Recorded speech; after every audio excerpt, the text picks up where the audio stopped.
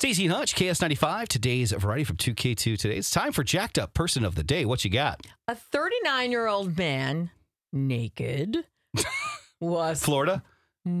Well, Does it say? it's Syracuse. Oh, I would have put all my money on Florida. Me too. Man, naked, jacked up. Yeah. All right. Well, he was rescued from inside the walls of a historic landmark theater in Syracuse Friday.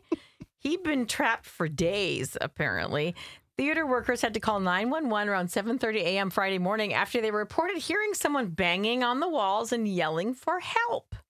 So firefighters showed up. They drilled a hole in the theater wall, and they used a fiber optic camera to determine his exact location and how to best, I guess, extricate him.